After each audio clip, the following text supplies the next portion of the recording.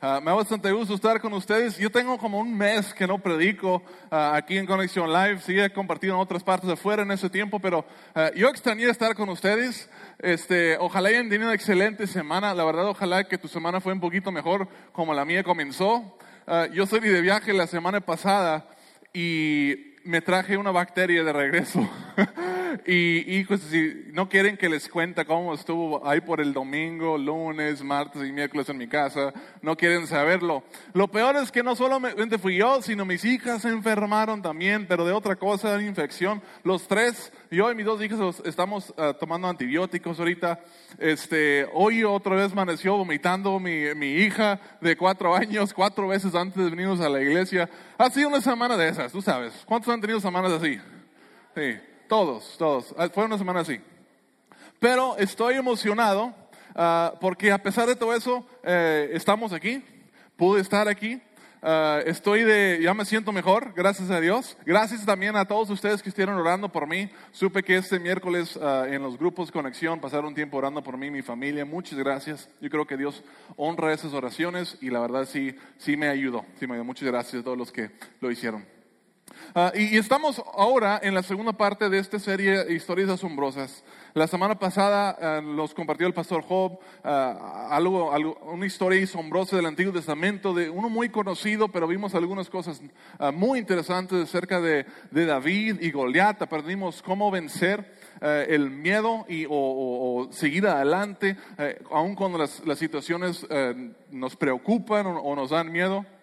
Esta semana vamos a aprender algo que yo creo que nos puede ayudar a lograr las cosas más grandes, más difíciles quizás, que podríamos enfrentar en nuestras vidas, que vamos a aprender cómo podemos atravesar esos tiempos y cumplir con todo lo que debemos estar cumpliendo en medio de esas circunstancias tan difíciles. Y para esta historia tenemos que regresar mucho. Vamos a regresar mucho atrás. Si imaginemos un segundo que estamos en una máquina de tiempo y que vamos a regresar mucho tiempo, vamos a regresar mucho tiempo, hasta el mero principio. Y así, dale todo para atrás, y regresamos al tiempo. Y vamos a regresar al tiempo, imaginen conmigo, cuando Dios creó el cielo y la tierra y toda la vida que hay en ella. Y después todos hemos escuchado la historia de Adán y Eva, que Dios los puso en el jardín, y hubo una tentación. Si han escuchado de la tentación que llegó, y sabemos que Adán y Eva fueron en contra de lo que Dios les había dicho y comieron el fruto del árbol prohibido para ellos y cometieron pecado por medio de Adán. Entró pecado al mundo. Ahora, el pecado, una característica del pecado es que destruye, es que trae muerte. Y ese pecado, con esa muerte y esa destrucción, entró en todo el mundo.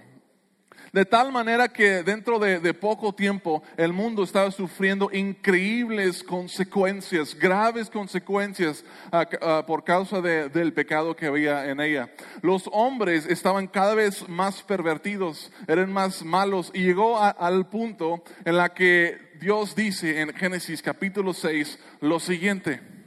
Dice: al ver el Señor que la maldad del ser humano en la tierra era muy grande, y que todos sus pensamientos tendían siempre hacia el mal, se arrepintió de haber hecho al ser humano en la tierra, y le dolió en el corazón. Entonces dijo: voy a borrar de la tierra al ser humano que he creado, y haré lo mismo con los animales, los reptiles y las aves del cielo. Me arrepiento de haberlos creado. Digan conmigo: me arrepiento.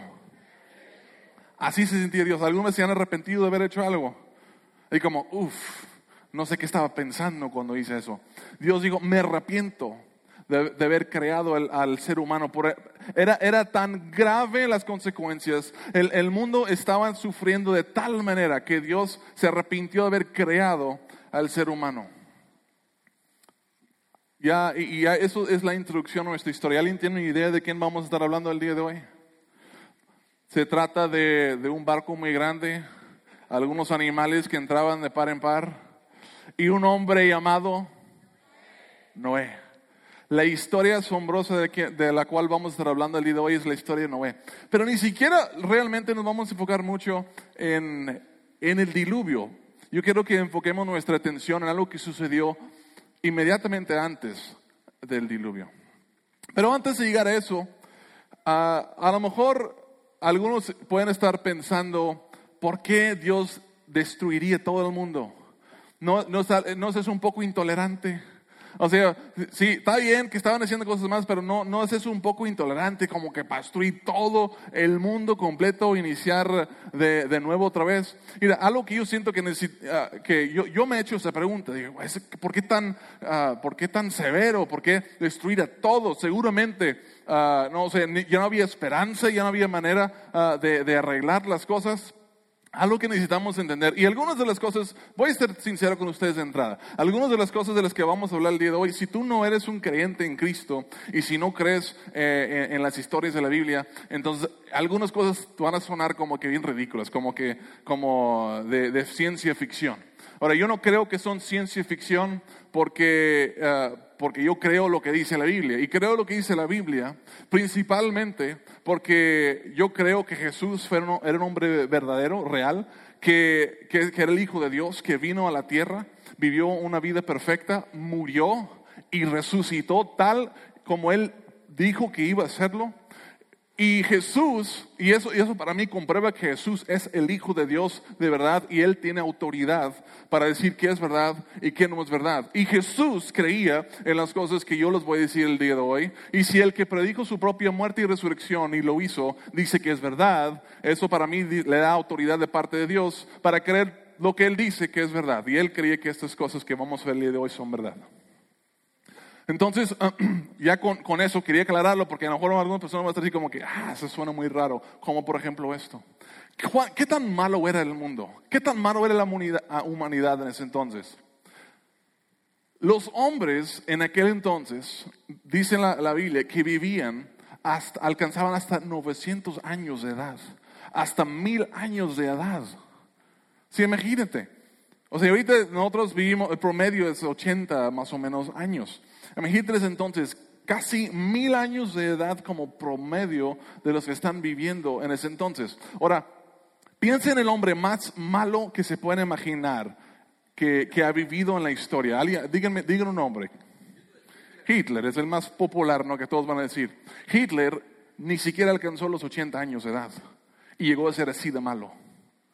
Imagina un Hitler que tuvo 800, 900 o 1000 años para seguir pervirtiéndose más y llegando a ser más y más malo. Y no solamente él, sino pervirtiendo a otras personas para que ellos también fueran iguales de malos que él.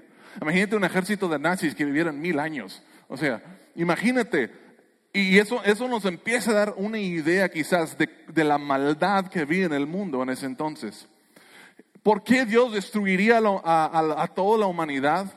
Bueno, sabemos que Dios odia el pecado, detesta el pecado y en la gran parte lo detesta por las consecuencias que trae el pecado, porque el pecado destruye, trae muerte a lo que era su creación perfecta y destruye tantas cosas. Pero yo creo que la razón principal por la cual Dios destruyó la humanidad es porque si Él no hacía algo, las personas tan malas que había en ese entonces, tanta maldad que había, que iban a terminar por pervertir todas las generaciones por siempre. Y Dios tenía que comenzar de nuevo, tenía que ser algo diferente.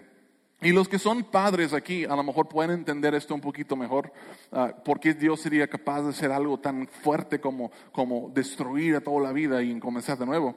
Porque, ponte en una situación, si un asesino, un hombre culpable de matar a otras personas, tuviera a uno de tus hijos y lo tuviera con un cuchillo en su garganta, en su cuello, y tú tuvieras que escoger entre matar al asesino culpable o salvar a tu hijo inocente, y esas fueron las únicas opciones que había, ¿qué optarías por hacer?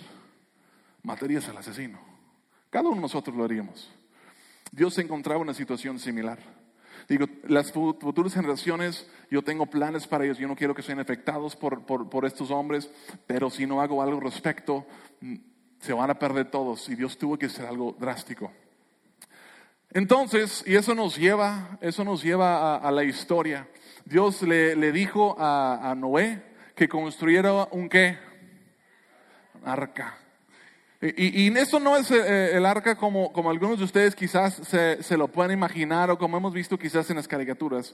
Este era algo grandísimo. De hecho, tengo unas imágenes de un arca que se construyó, que ahorita está en existencia, que se hizo a escala del arca. Yo quiero que la veamos juntos.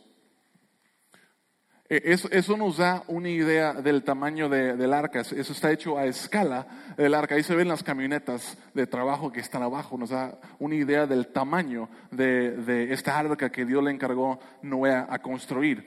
Medía 135 metros de largo, 22.5 metros de ancho y 13.5 metros de alto. Tenía 3 niveles por dentro. Y Noé tardó 100 años en edificar este barco. 100 años en edificarlo, es increíble. Aquí hay una comparación a algunos otros barcos que nosotros podemos quizás ver.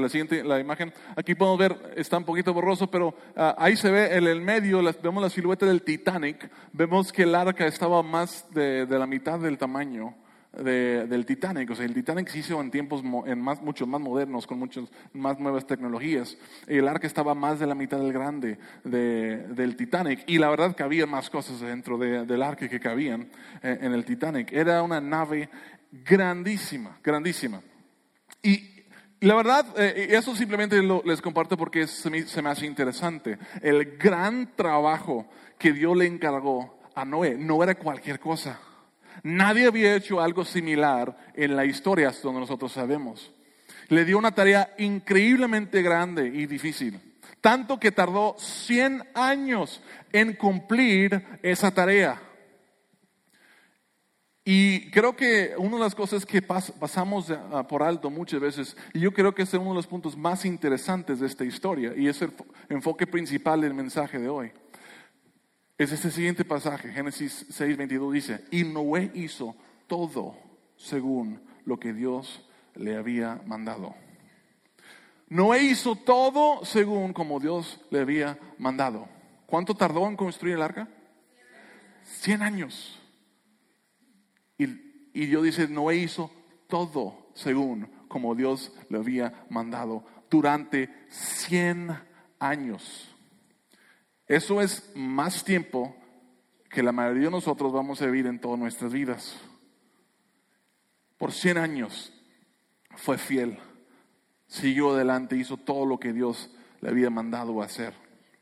Y una pregunta que eso me hizo hacerme es lo siguiente: ¿cómo lo hizo Noé por tanto tiempo sin fallar, sin desviarse de su misión, sin darse por vencido? ¿Cómo le hizo para vivir 100 años llevando a cabo todo lo que Dios le había mandado hacer? Imagínate un hombre, imaginemos la situación, un hombre y su familia construyendo un barco increíblemente grande, más grande que el mundo ha visto, lejos del agua. O sea, ni siquiera hay un mar cerca de donde él está lejos del agua. Y otra cosa que va a sonar un poquito extraño esto, es que parece que antes del gran diluvio que Dios mandó sobre la tierra, no llovía. No existía la lluvia como nosotros la conocemos el día de hoy. No había diluvios. Nosotros hemos visto diluvios en pequeñas escalas, o grandes escalas, pero nada comparado a eso. Entonces imagínate, está haciendo este barco gigante, lejos del agua, en un mundo que no sabía ni siquiera qué eran los diluvios. Imagínate cómo la gente se la acaba viendo cuando le preguntaban: oye, ¿qué estás haciendo? Estoy haciendo un barco gigante.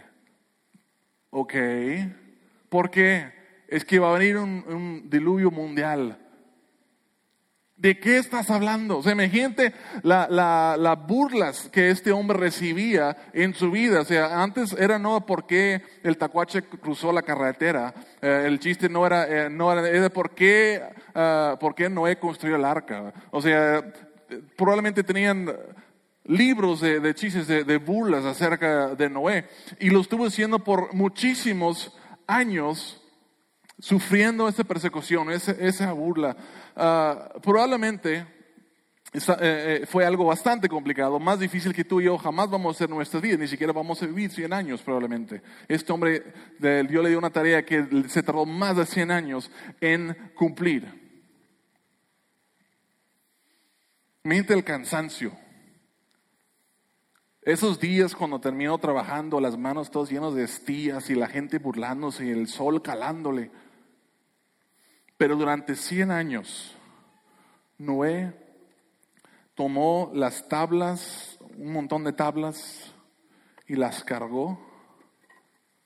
E hizo de unas tablas, hizo el arca que nosotros vimos hace unos ratos. Por 100 años Noé cargó las tablas de obediencia, construyendo ese arca, cargando día tras día por 100 años. ¿Cómo lo hizo?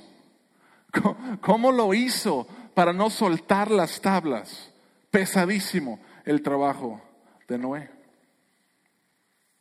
Muchos de nosotros hemos escuchado la voz de Dios en alguna ocasión. No audiblemente, me refiero a cuando Dios te llama a hacer algo. Quizás en tu caso, si tú eres un creyente en Cristo, seguidor de Cristo, entonces en alguna ocasión de tu vida Dios te habló y dijo, sígueme. Quizás eso fue la vez que tú escuchaste la voz de Dios. A otras personas quizás Dios le dijo, oye, búscame. Y con búscame tú referías, bueno, voy a empezar a leer la Biblia, voy a empezar a asistir a la iglesia. Y con eso es como si Dios diciendo, búsqueme, y puso una tabla en tus manos. Búscame. Eso es lo que te estoy llamando a hacer. Quizás para ti, otra cosa que dijo es, sea un hombre de integridad, una mujer de integridad.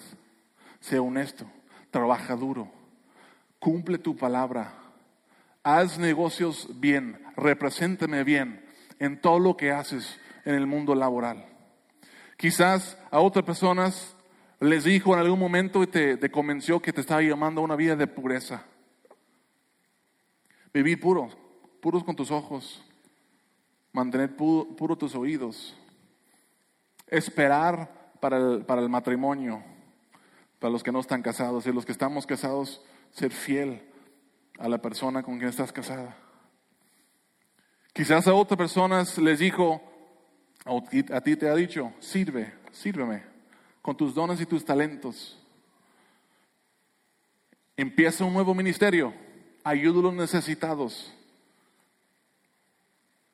Y nos puso esa carga, y nosotros empezamos a sentir el peso de esa y empezamos a cargar la tabla, ese llamado, pero nos estaba pesando. Quizás Dios te dijo, confíame tus finanzas, sé generoso, dale a los necesitados, empieza a diezmar, empieza a ofrendar, manda dinero a los misioneros alrededor del mundo para que mi evangelio sea conocido en todas partes del mundo. Quizás a algunos simplemente le dijo, oye, comparte de mi hijo Jesús a tu familia, a las personas con quien trabajas. Y tú levantaste la tabla y la estás cargando quizás el día de hoy. Igual que Noé, levantamos la tabla cuando escuchamos el llamado, pero igual que a Noé, no fue fácil, o no es fácil. ¿Crees que fue fácil para Noé? No fue fácil. Porque llegan algunas cosas en nuestras vidas cuando aceptamos ese llamado de Dios, empezamos a cargar las tablas de obediencia. Por ejemplo, el miedo. ¿Cuánto han sentido miedo? Imagínate el miedo que sintió Noé. En los 100 años Noé tuvo que haber experimentado un miedo. ¿Y si no flota después de todo mi trabajo? ¿Y si después de todo nos morimos yo y toda mi familia? Y si me quedo solo, si mi familia no me sigue, tiene que haber experimentado miedo. En el llamado que Dios te dio, probablemente tú has experimentado miedo también. Y si Dios no cumple, y si quedo solo, si mi familia no le entra, y si la gente se burla y pierdo me aíslan y terminan haciéndome a un lado, los miedos llegan.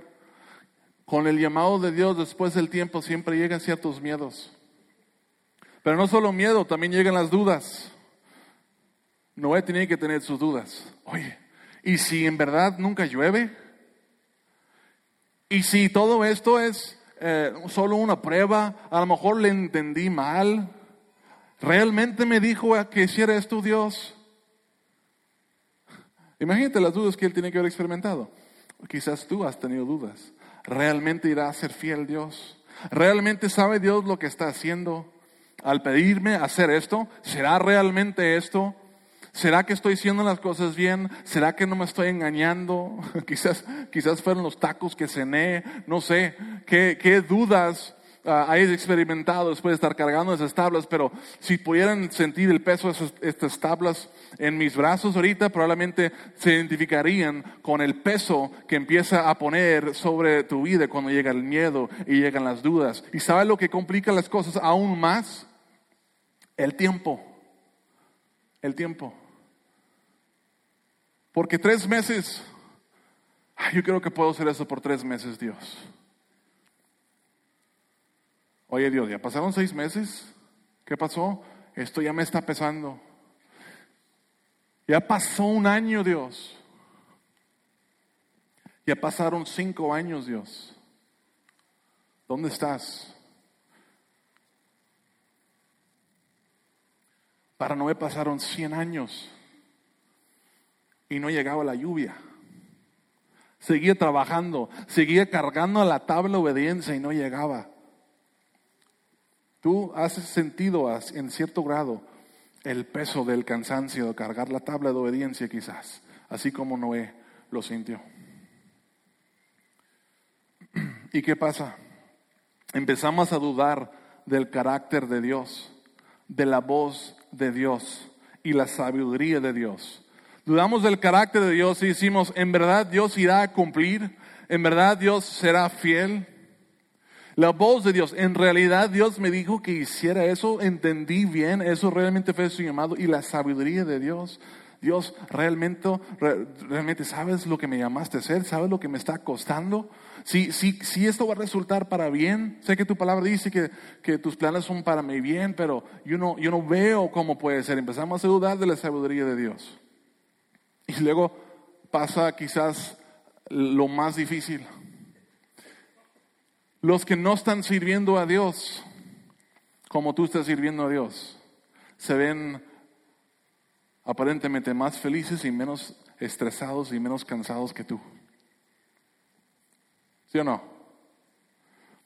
Los que no vivieron en pureza, ahora a lo mejor tienen la familia que tú, y tienen los hijos y tienen las cosas que tú querías, que con las que tú sigues soñando, y ellos ya lo tienen. Los que no están viviendo en integridad, ya tienen la casa y tienen el carro que tú querías, están experimentando aparentemente lo que tú siempre quisiste, y luego van a Cancún ellos de vacaciones y suben las fotos de sus vacaciones en Cancún al Instagram o al Facebook, y tú no pudiste llevar a tu familia ni al río Ramos.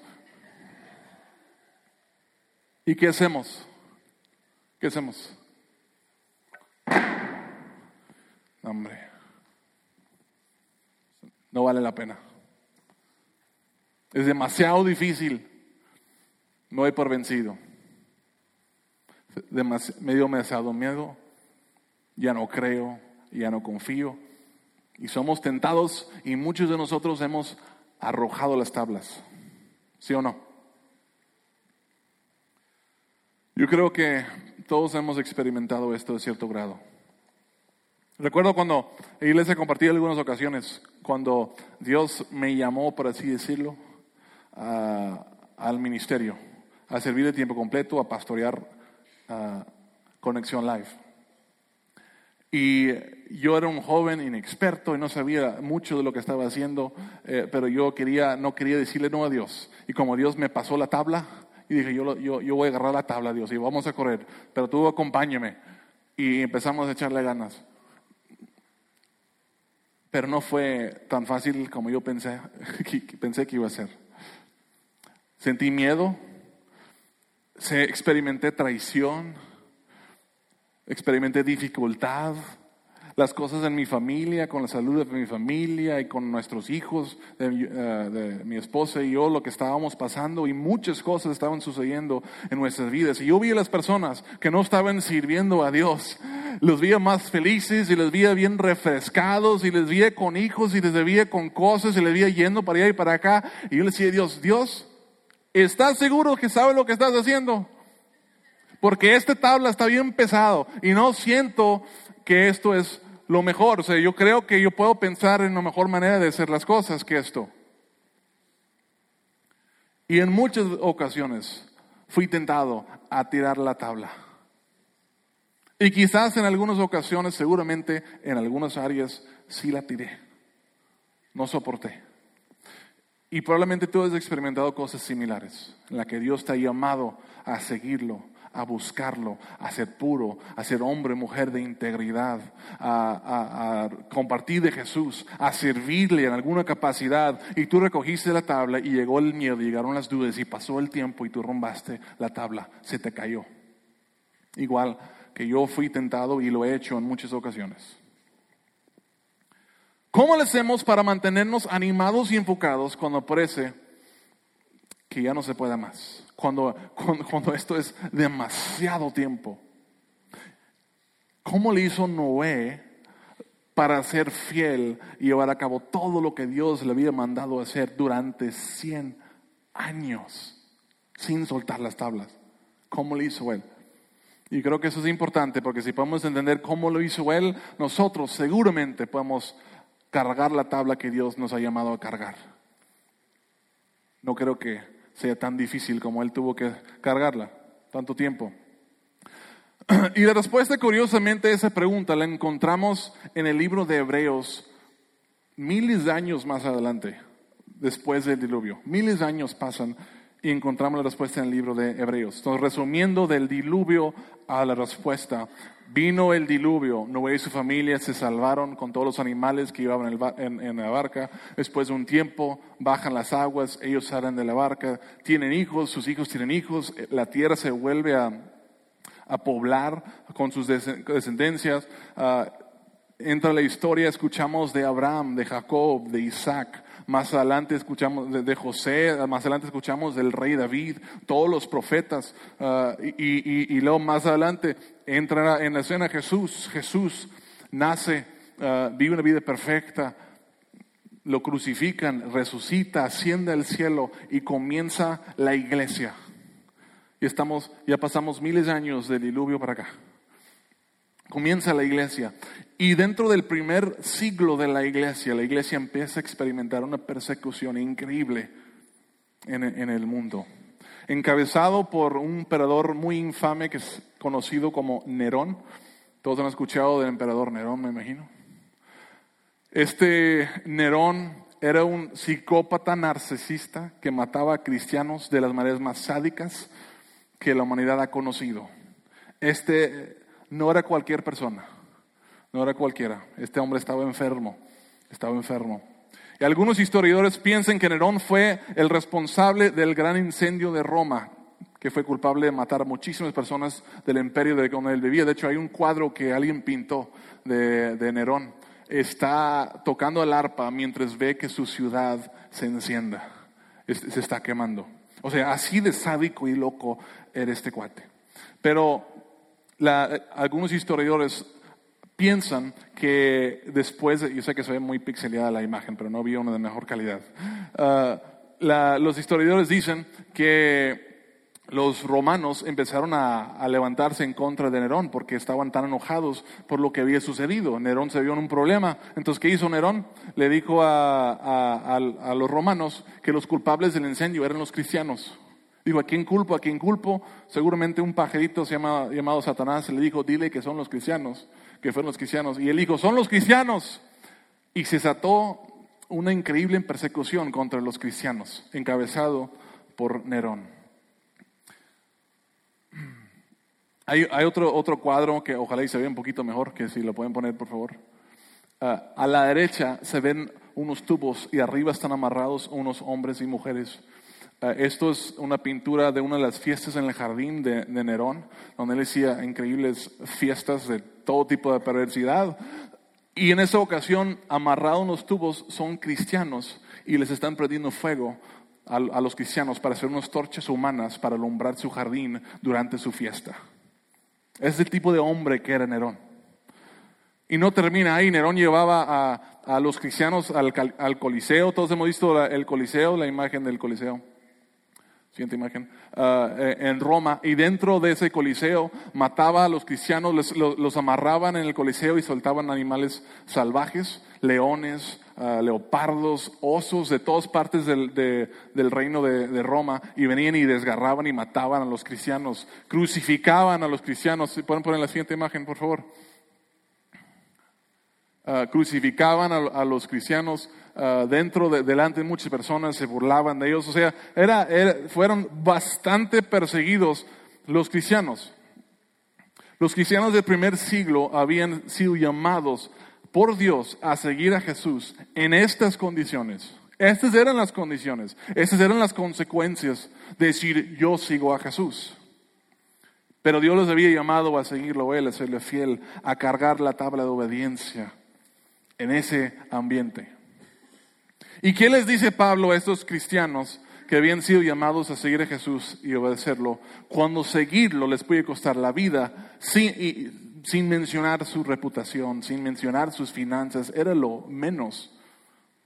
Su vida, su posición social, todo. ¿Qué les dice Pablo a estos cristianos? Interesantemente, les recuerda de nuestro amigo Noé. Pablo dijo, déjame les cuento algo. Y les contó algo de Noé. En Hebreos 11:7 dice lo siguiente: fue por la fe que Noé construyó un barco grande para salvar a su familia del diluvio, en obediencia a Dios, quien le advirtió de cosas que nunca antes había sucedido, y recibió la justicia que viene por la fe. En ese pasaje descubrimos dos cosas. Ni siquiera creo que fue la intención meramente de Pablo de decir eso, pero nos comunica dos cosas que mantuvo a Noé fiel durante los 100 años que estuvo cargando esa tabla de obediencia. ¿Cómo le hizo Noé para seguir adelante? ¿Cómo lo hizo en esos días difíciles, cuando le pesaba tanto seguir siendo obediente? Encontramos dos cosas aquí, y lo que en el tiempo que me resta el día de hoy yo quiero compartir con ustedes esas cosas, esas dos cosas. El número uno es, ¿cómo puedes mantenerte firme? Dos cosas que debes recordar para nunca rendirte. Número uno, recuerda el futuro de tu familia. Recuerda el futuro de tu familia. ¿Notaron lo que dice el pasaje en la primera parte? Dice, ¿por qué hizo Noé el arca? Para salvar a su familia del diluvio. Para salvar a su familia del diluvio. Durante la construcción del arca, en el miedo, en las dudas, en toda la larga espera de 100 años,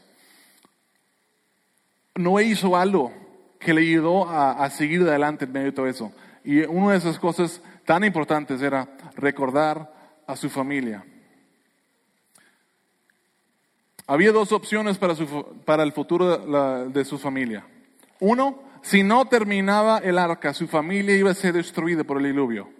Era opción número uno. No termino esto, quiero darme por vencido. Recuerdo en el futuro de mi familia. Si no termino este arca, mi familia va a ser destruida por el diluvio. Opción número uno. Opción número dos, termino el arca y se salva mi familia. ¿Cómo crees que eso le motivaba en los días que estaba cansado? Encontraba nuevas fuerzas, pensando en su familia.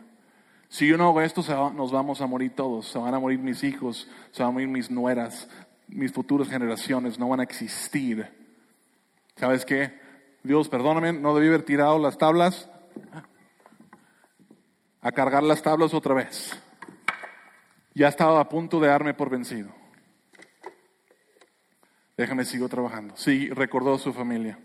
Y yo sé que Dios no te ha llamado a construir un arca que va a llevar animales y de protegerte de un diluvio mundial. Pero Dios te ha llamado a algo. ¿Están conmigo? Perdón. Dios te ha llamado a algo. ¿Qué es? Mencioné algunas cosas antes. Quizás te llamó a seguirlo. Quizás te llamó a buscarlo. Quizás te llamó a la pureza, a confiarle tus finanzas, a servirle en alguna capacidad. A algo, no sé, que tú sabes, probablemente si evalúas tu vida, tú sabes lo que Dios te ha llamado a hacer. Y quizás Dios no ha dicho que si tú no lo haces va a destruir al mundo con un diluvio.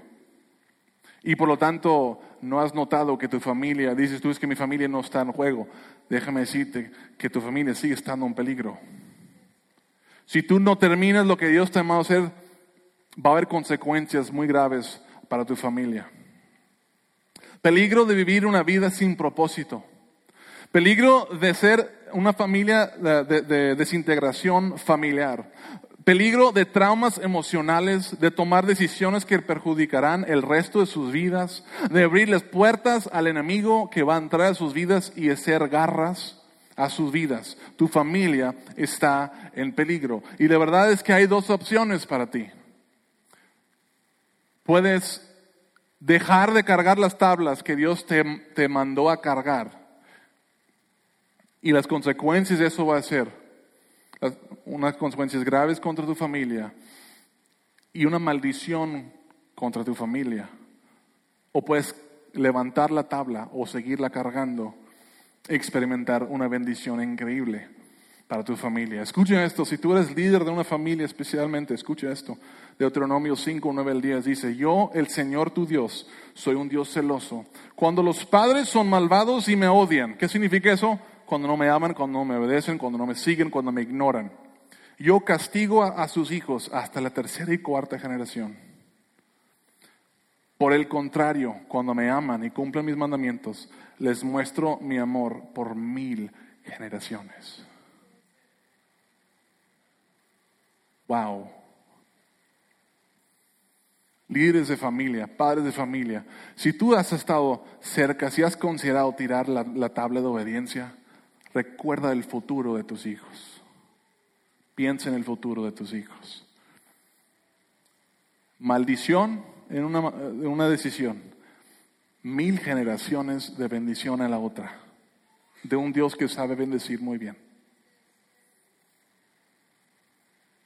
Y eso te anima a levantar la tabla de obediencia y seguir adelante. ¿Qué te ha llamado Dios a hacer? Levanta la tabla y sigue en obediencia. Cuando te cansas de hacer el bien a la cual Dios te llamó, recuerda el futuro de tu familia. Número 1, recuerda el futuro de tu familia. Número 2, recuerda el futuro de tu alma. Recuerda el futuro de tu alma. Digo recuerda porque es tan seguro. No puse piensa en el futuro de tu alma. Dije recuerda el futuro. Porque es tan seguro, son tan seguras estas promesas porque Dios lo ha declarado. Como si ya hubiera sucedido. Recuerda el futuro de tu alma. Ese pasaje dijo Pablo, fue por la fe que Noé construyó un barco grande y recibió la justicia que viene por la fe. Justicia, el perdón. Estaba bien delante de Dios por su fe, porque confió y siguió adelante.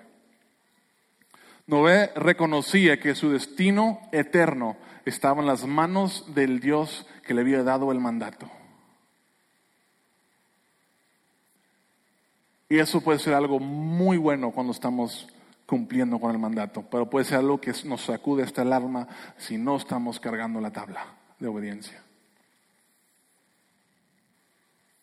Hebreos 9:27 dice: así como está establecido que los seres humanos mueran una sola vez y después venga el juicio. Y 2 Corintios 5:10 dice: pues todos tendremos que estar delante de Cristo para ser juzgados. Cada uno de nosotros recibirá lo que merezca por lo bueno o lo malo que haya hecho mientras estaba en este cuerpo terrenal. Amigos, el mismo Dios que juzgó a Noé nos va a juzgar a nosotros. Cuando eres tentado, cuando eres a dejar caer la tabla, cuando estás cansado y viene el miedo y vienen las dudas y ha pasado mucho tiempo, recuerda el futuro de tu familia, recuerda el futuro de tu alma. Nosotros vamos a ser juzgados por Dios algún día.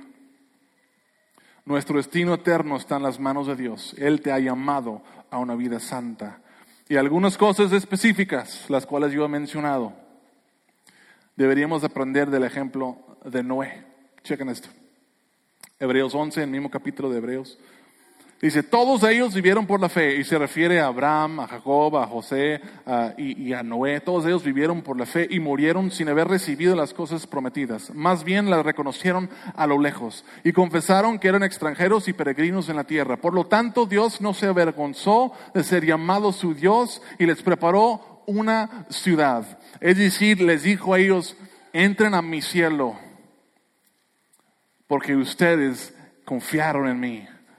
Tanto confiaron en mí que me obedecieron, me siguieron, hasta en cosas que eran bien difíciles, creyeron en mí. Como está escrito, ningún ojo ha visto, ningún oído ha escuchado, ninguna mente humana ha concebido lo que Dios ha preparado para quienes lo aman. Eso es una promesa, amigos. Y a lo mejor este mensaje, yo no venía esperando un mensaje tan directo, tan así. Pues eso es verdad. Yo creo que les podría decir muchas cosas muy bonitas y hacerlos reír un rato, pero no hay nada más importante de esto. Y la promesa que lo acompaña es tan bueno. Por eso se llaman buenas nuevas. Ningún ojo ha visto, ni un oído ha escuchado, ni una mente concebida las cosas que Dios tiene preparado para quienes lo aman. Eso es algo que Él te quiere ofrecer a ti, a todos nosotros que lo amamos. Que decimos, yo confío en ti y te amo y lo demuestro cargando estas tablas de obediencia. Y el último punto, ya para ir cerrando el mensaje, es cuando estás batallando en el presente, recuerda tu futuro. Cuando estás batallando en el presente, recuerda tu futuro. Quizás estás pensando, bueno, es bueno todo eso, pero ¿qué es algo que me puedes dar para lo inmediato, para lo ahorita? Porque todo lo que me estás diciendo es allá al futuro y no sé si cuándo lo vaya a ver, a lo mejor pasan 100 años hasta que lo vea. También hay beneficios inmediatos, como por ejemplo paz con Dios. ¿Cuántos han anhelado paz? Sentir paz. Tú puedes tener paz con Dios, puedes tener la paz de Dios, puedes vivir con una conciencia limpia. Dormir tranquilo en las noches. Vivir con menos estrés en tu vida. Más contentamiento en tu vida. Si vives los principios de Dios que están en su palabra, las cuales nosotros enseñamos aquí, seguramente tu vida va a ser mucho mejor en muchos sentidos de lo que fuera si no las vivieras. ¿En qué áreas? Probablemente tus finanzas van a ser mejores. Tus relaciones definitivamente van a ser mejores. Hasta tu salud probablemente va a ser mucho mejor. Y en muchas áreas va a ser mejor. Hay muchos beneficios inmediatos, a corto plazo y a largo plazo. Pero yo creo que lo más importante es recordar el futuro de tu familia y el futuro de tu alma. Porque cuando en lo inmediato no te está yendo tan bien, necesitas algo más fuerte, algo más profundo que te dé fuerzas. A Noé le sirvió y fue fiel durante 100 años y cumplió con todo lo que Dios le había mandado. Yo creo que Dios puede usar esos mismos principios para darnos las fuerzas que necesitamos para seguir cargando las tablas que nos ha mandado a cargar por los años que nos restan. Quizás Dios te pidió hace tiempo algo y tú has soltado la tabla. Vamos ya en la etapa de aplicación.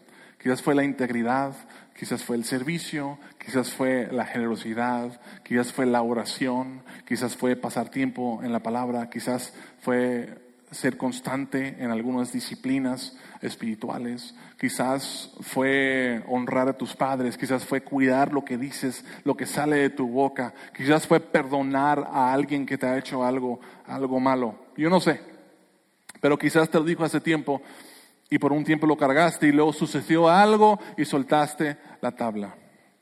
Quizás ahorita es cuando Dios te está diciendo, levántala otra vez, vamos. Es momento que la cargues otra vez. Carga la tabla de obediencia otra vez. Quizás algunos hace tiempo Dios te llamó a servirle de alguna manera, como evangelista quizás, en algún ministerio, ayudando a los necesitados, a ser un mejor esposo, mejor mamá, mejor hijo, mejor amigo, hermano. Y es momento de levantar la tabla. Dejar eso atrás, lo que hemos hecho, levantar la tabla y seguir a Jesús otra vez. Para otros más, quizás Dios hoy te está diciendo que levantes la tabla de obediencia, de seguirle y entregarle tu vida. Quizás nunca lo has hecho antes. Quizás lo has visto la tabla de cerca. Pues cómo se ve eso de seguir a Jesús. Pues se ve interesante, pero hoy no. Es que creo que va a pesar mucho. Quizás hoy es el día que Dios te está llamando a levantarla, a cargarla hasta el final. Si Noé lo hizo por 100 años, si millones de otros cristianos lo han hecho, Dios te va a dar las fuerzas que necesitas para seguirlo. Si te está llamando el día de hoy, levanta la tabla y síguelo. Confíele tú todo. Y estás batallando por lo que vas a perder en lo temporal, recuerda el futuro de tu familia, recuerda el futuro de tu alma. Hoy es el día. Hoy es el día. Dios te está llamando. Yo sé, muchas personas aquí, Dios los está llamando a levantar la tabla en alguna de su vida. Háganlo. Háganlo, vale la pena. Recuerda 1000 generaciones de bendición. Recuerda una eternidad con nuestro Señor Jesús. Vale la pena. Permíteme orar por ustedes. Padre Celestial, gracias por tu palabra. Dios, la verdad es que no hay nada que nosotros podamos hacer para merecer la salvación que tú nos ofreces. Y tantas veces nosotros hemos puesto nuestros ojos en cosas temporales que no importan. Y hemos rombado los mandamientos que nos has dado. Hemos ido detrás de otras cosas que no tienen valor, que no nos pueden salvar, que no nos van a llenar ni siquiera. Pero Dios, gracias porque eres tan bueno y tu gracia es infinita. Que aún tienes gracia para nosotros, aún nos extiendes misericordia. Te pido por cada persona aquí, Dios, a quien tú estás llamando a levantar la tabla el día de hoy, en cualquier área de su vida, si es integridad, si es pureza, si es servir, si es la generosidad, si es compartir de Jesús con otras personas, sea cual sea ese mandato que tú estás, ese llamado que estás poniendo sobre su vida, si es de ir de misionero, si es de entregarse por completo, si es de lo que sea que tu Espíritu Santo los está llamando a hacer. Hoy que sea el día, Padre, que levantemos la tabla y lo carguemos con tus fuerzas. Y Señor, si hay alguien aquí que por primera vez lo estás llamando para que sea salvo de sus pecados, que llegue a ser un hijo de Dios y parte de la familia tuya, Dios, que hoy sea el día. Convéncelo a que tome ese paso, dale las fuerzas en el nombre de Jesús, que sea parte de tu familia, que vive tus propósitos de ahora para siempre. Gracias, Jesús, por las decisiones que tú estás ayudándonos a tomar en este momento. Es en tu nombre de la cual oramos. Amén.